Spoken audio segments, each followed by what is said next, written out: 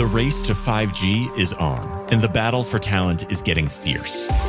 Welcome to 5G Talent Talk with Carrie Charles, a podcast dedicated to helping you face the future workforce head on. Navigate this challenging talent landscape with innovative strategies to attract, retain, and engage people in this new world of work. Only here on 5G Talent Talk with Carrie Charles, CEO of Broadstaff Talent Solutions.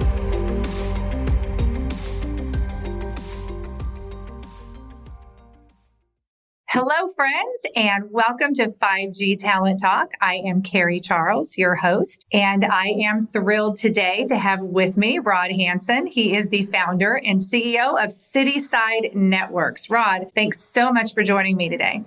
Carrie, thank you. I appreciate the invitation. I listen to this every week. I'm a faithful listener. Well, thank you. That means a lot. I've been excited and waiting for you to be a guest. So here we are. All right. So, Rod, you've been in the industry a long time in telecom, and you've done quite a few different things. I'd love to hear more about that journey. I know part of it, but I'm sure there's more. Oh, yeah. I don't usually like to admit how long I've been in the industry, but since this is your show, we're going to do true confessions now at this point. So, perfect. Yeah, I started in the industry, the wireless industry in 1992, if you can believe that. I was actually selling cell phones in Jacksonville, Florida for Cellular One, which was owned by McCaw Cellular back then. So I was selling, $1,000 Motorola brick phones, mostly to business. And that's how I remember those. I remember those. Yeah. Oh, yeah. Yep. They were a big deal and pretty expensive back then. So, but that's how I, dipped my toes into the industry. So, in 96, I moved over to the development side of the business and started working for a consulting firm doing site acquisition work. I moved back to Seattle, which was my hometown, and worked for a company there for a number of years doing site acquisition back in the days. At 96, it was crazy times. We went from 2 wireless carriers to 8 wireless carriers in each market. And so everybody and their brother was building, and it was a little like it is today. It was hard to find people. That's probably why it was so easy for me to get a job right out of the gate. Basically, if you could fog a mirror, you could come work in our industry, which was a lot of fun. So we were building new towers all over the country. I worked with VoiceStream. I worked with Nextel. I worked with Sprint. I worked with AT&T. So all of those guys from back in that time. That's when I fell in love with the industry. I think I finally found kind of my home. So did that at one point. Went over to AT&T and became their real estate manager for the Pacific Northwest, worked on their deployments there. And in 2001, I left AT&T and started my own company called Realcomm Associates, based out of Seattle. And that was a ton of fun. We started out doing site acquisition work, and that grew into A&E and all different types of services up and down the West Coast, and did that. And in 2013, I sold that company to SmartLink. They needed a West Coast presence, and so we joined forces, and that was a great experience. And then had just an amazing opportunity in 2016 to go over to Crown Castle and became their vice president small cells for the Western U.S. And that was such a great experience, and I learned a lot. And that's what led me to November last year, left Crown and started thinking about a new business idea. And in March this year, we formed a company called Cityside Networks, which is what I'm doing now. That's awesome. And that's when I got to know you, was when you were with Crown. And it's just so exciting to be able to feature your new company. And I do this often, to look at some new companies in our industry and what's going on and who's disrupting what. And so I want to hear more about Cityside Networks. Tell me the story behind it. How is it born and what problems do you solve? Yeah, so I left Crown. I updated my LinkedIn, basically, and I received a phone call that same day from who's now a co-founder, Jonathan Restivo. He and I worked together at SmartLink, and he called me and said, "Hey," and this is the middle of COVID, mind you, right? So everything's closed. About the only thing that was available was a Starbucks with outdoor seating. So he said, let's get together with coffee. I have some ideas. And so we sat down. He had a McKinsey consulting report on the evolution of 5G and the challenges, and it was all marked up, and we started talking about kind of the challenges that we're seeing in the industry, and he and I started having brainstorming sessions, 3:00 every Monday. We'd call each other and spend a couple hours on the phone, just talking through the industry and some of the challenges, and trying to find to be really honest, look for some big problems to solve.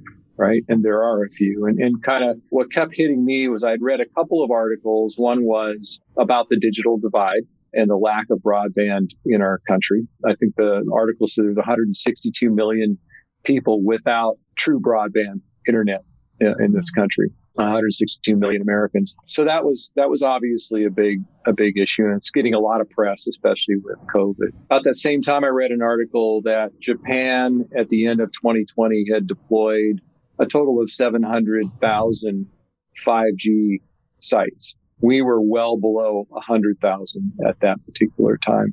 And so that kind of struck me as a big problem as well. And my time at Crown taught me that deploying 5G infrastructure was slow and it was very expensive. And it struck me that part of the issue was, and when we were in markets where Crown had fiber, it was faster and less expensive. And we started talking about maybe the cart's before the horse with 5G. Maybe you really need to have that infrastructure in place. And that really is what gives you the green light to be able to do all these other things. At the same time, I've heard a lot of things about smart city and how, everyone talks, but it's not being deployed. Well, it's not being deployed because it's too expensive. It's too expensive because the infrastructure doesn't exist, the underlying infrastructure. So all these things just kept coming around. And we talked about, really, we felt like the solution is to look at a city and then start there. Start with the needs of the city and the people within that city, understanding all these different things that are going on. And it felt to us that fiber to the home and fiber to the premises should be the starting point. Focus there. How do you bring fiber past every home, down every street? And once you can do that, if you can figure out how to do that, the rest of it becomes much easier. And so we're focusing on building a shared infrastructure where we build the fiber throughout the city, and then we sign up. Our customers would be an ISP or an internet service provider. They sign a long-term lease on that fiber. We build it. And then as time goes on, it opens up and we bring on another ISP so that people are invited in to play, so to speak. And then that foundation allows us to build 5G, smart cities, edge data centers, and all those other great things that we know are coming. But it's done on a shared, consolidated network. So Cityside takes a holistic approach. Tell me more about what that means and how does it benefit everyone, consumers, businesses, government? Yeah. So the holistic approach really is a matter of looking at it, again, from the cities and citizens approach rather than from a single user approach. I mean, typically speaking, traditionally, especially on the wireless side, Verizon has a build plan. They go into a city, they build so many small cells and so many cell sites, and it's specifically for their need, which is great. AT&T, T-Mobile, and now Dish are all doing the same thing, but they're not coordinated in any way. And the infrastructure, while in the tower business it is shared, in the fiber and the small cell business, typically it's not. Crown Castle obviously is very much into that business, but by and large it's being done separately and with that single user in mind. What we're looking at is, okay, from the city's perspective and the citizens' perspective, how do we consolidate all those needs and look 30 years out, right? And so what should that look like? What would be the most effective and efficient way to deploy the network? And that's really the approach we're taking. So let's look 30 years out. So what does this digital city of the future look like? Yeah, you can Google that, and there's some really interesting videos out there, YouTube videos about the future. I'm certainly not a futurist, but what I'm seeing, quite frankly, is you've got the need for for bandwidth for so many different ways. So you've got fiber to the home, fiber to the business, 5G wireless, which needs high-speed connectivity. You've got edge data centers and computing, be able to get low latency and get data closer to the user. Got all types of smart city applications that are waiting in the wings for the infrastructure to be built, to truly enable autonomous vehicle cars that not only drive by themselves, but also know where the other vehicles are and can actually time their, they know so well that there's a point where red lights will not be needed or stop signs because they'll just time it and go straight and you won't slow down. And there's so many things that nobody's thought of yet because the infrastructure is not there. I think the city of the future is digital, and the city of the future is the foundation is fiber, which is why we are focusing there first. So what are the challenges with broadband today? And, how do we solve for this? I know there's just everywhere you look, there seems to be a challenge. Yeah, it's a number of things. First and foremost, I think it's cost. It's so expensive to build. And the way we do that today, our current system is, it's much like I mentioned earlier, everybody's doing their own thing. And so today we're coming from a legacy of monopolies where, the cable company and the ILEC local phone company built a single purpose network on a monopoly. And the funny part about that is that if you think about it, it's a little like if I want to buy internet in my home, I have two choices, right? I have the cable company and the local phone company. And if I want anything faster than 25 megabits per second, I really only have one choice, and that's the cable company, right? If I wanted to buy a product from, say, Verizon, Fios was now available on the East Coast. But if I wanted that, it doesn't come to my house. And so I look at it very similar to as if we were to build, I heard a very smart person use this analogy one time, and that was that in the United States, it's like if you wanted to drive a Ford vehicle, Ford would build all their own roads, right? And as long as Ford's road came to your house, you could buy a Ford. But if you wanted to buy a Chevy, then Chevy would have to build a separate road to come to your house. And that's kind of the craziness of kind of how our networks are deployed today. So, what we're looking to do is a wholesale shared network that would allow, other carriers to come on and utilize the network. Sounds like a smart idea to me. Yeah, it's something that's being done in Europe. It's not, I wish I could say I was original, not even by a long shot. It's being deployed in Northern Europe. It's being deployed in parts of England now. It's become a very popular model, and we're starting to see it emerge in the United States. So when you start a company, sometimes you run into this roadblock of the way it's always been done. And, that's really an uphill battle sometimes. And, it's the story of disruptive technologies, right? You're telling the story, you're convincing people, even though it's like, look, this is the way we've always done it. And you want to paint that picture so they see things differently. What mountains do you have to climb to make the Cityside vision a reality? Yeah, it's like anything when you're new and a relatively new concept. The biggest challenge really is twofold. It's that the ecosystem is not yet in place, right? There's when you think about ISPs, right? Most ISPs are connected to the network, and so therefore that's usually the case. At least in terms of larger scale players that are capable of signing long-term agreements like what we're looking for and what we're dealing with our customers. And so having that, an ISP that doesn't feel like they have to build and own is new. It's a new concept in the United States. So that partnership is still a new concept. The ecosystem is still developing.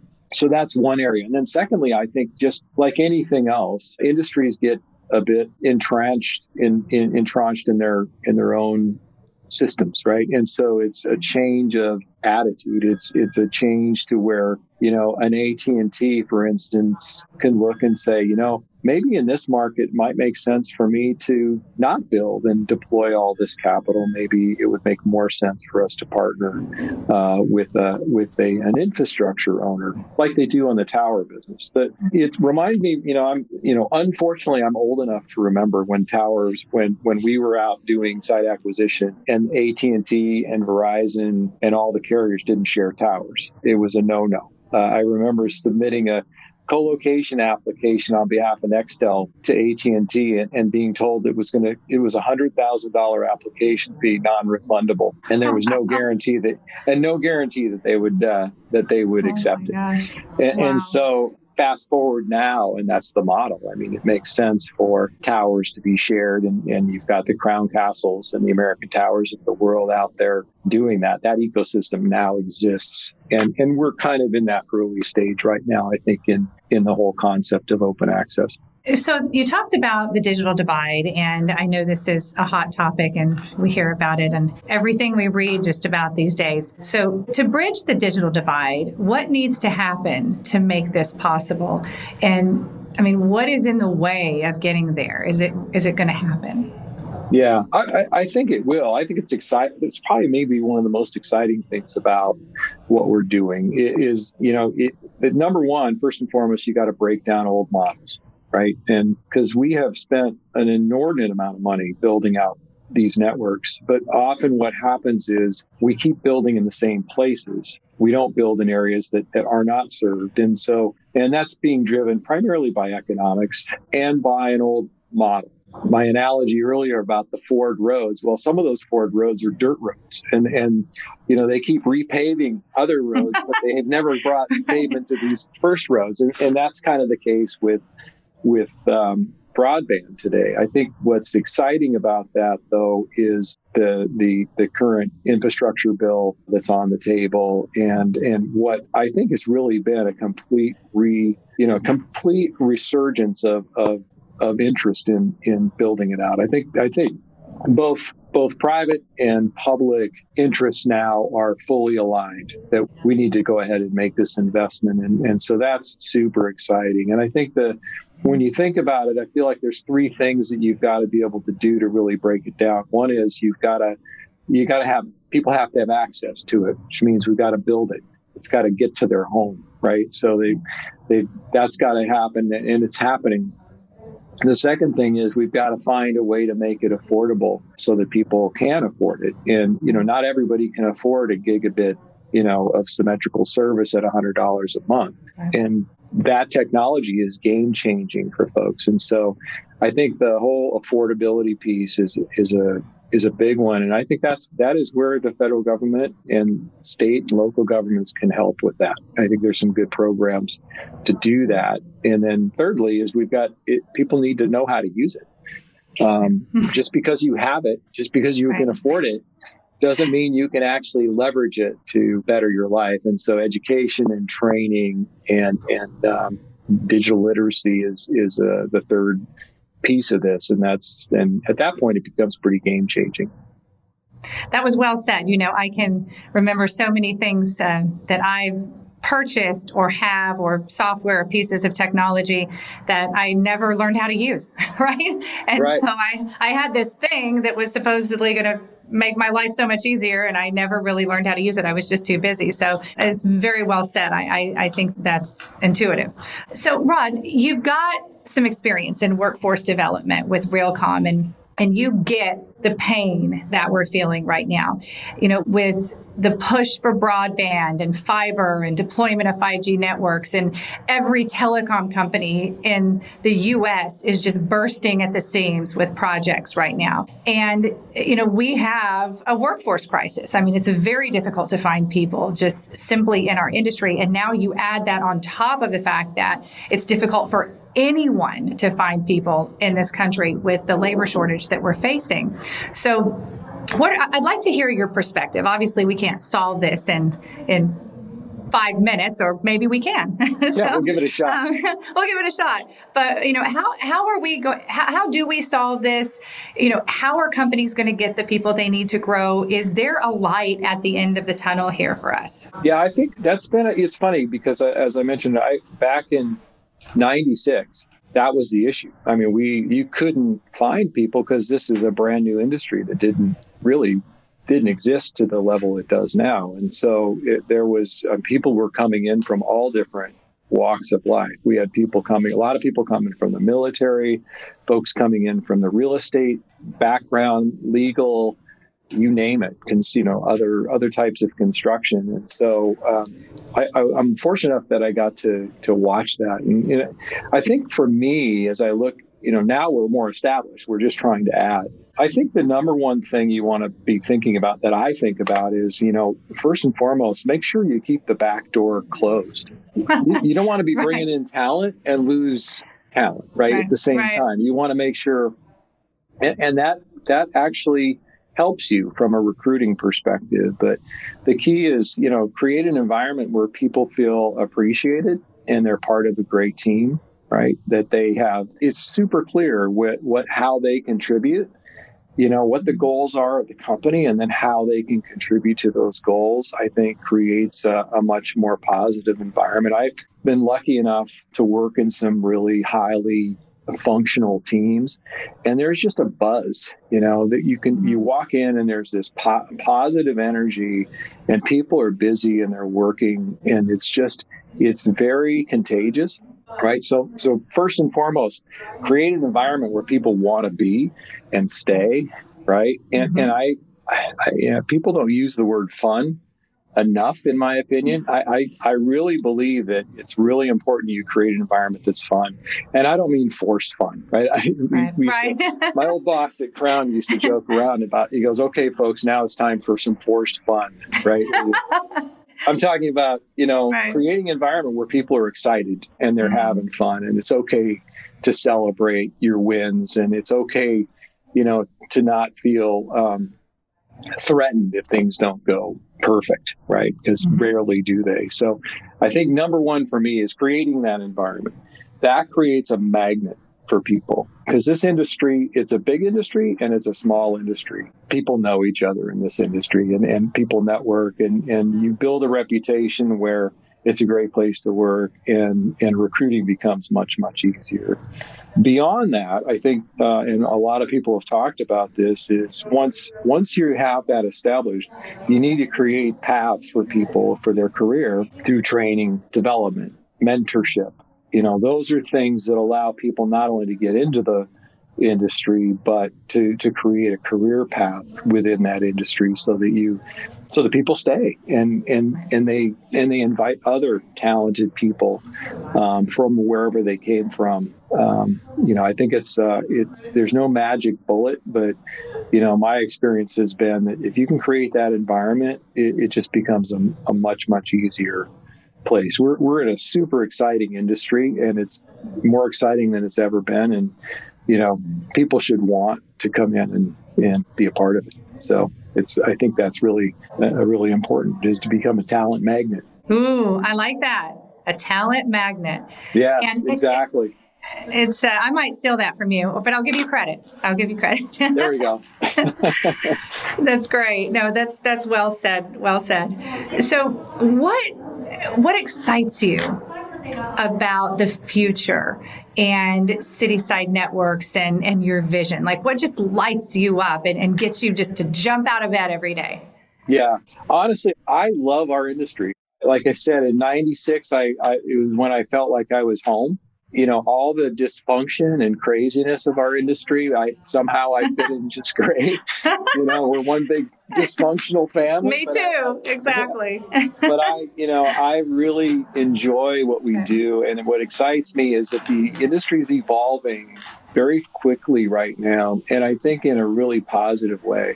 The convergence of wireline and wireless is happening. Big tech is converging as well, and all of these things are finally, becoming integrated, and that's exciting. And to be a part of that is really exciting. And then when I look at the economic and social transformation that is possible, right? We talk about digital divide. There is an ability to transform people's lives through this, and that's super exciting to me, and it's something that kind of keeps me excited and motivated. You've got a bigger purpose. Yes, exactly.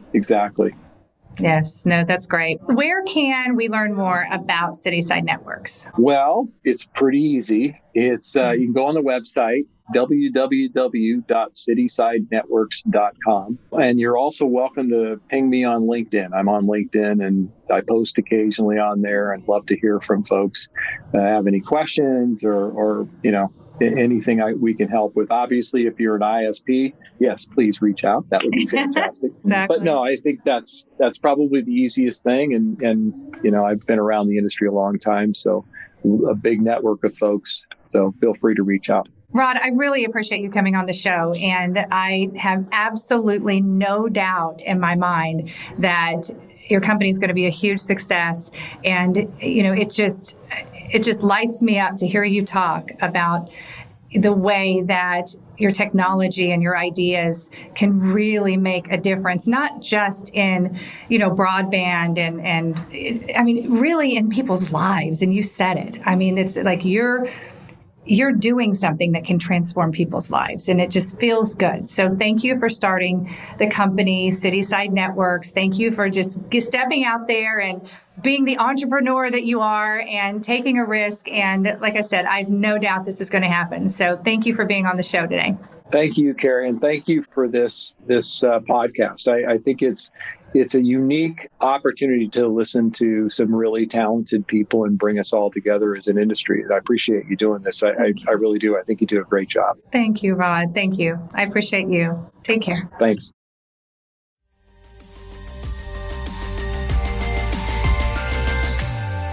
Thank you for listening to another informative episode of 5G Talent Talk, brought to you by RCR Wireless News, Telecom Careers, and Broadstaff Talent Solutions.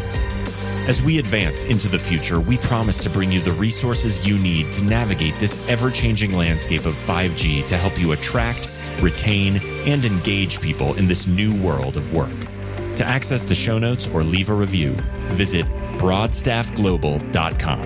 Until next time.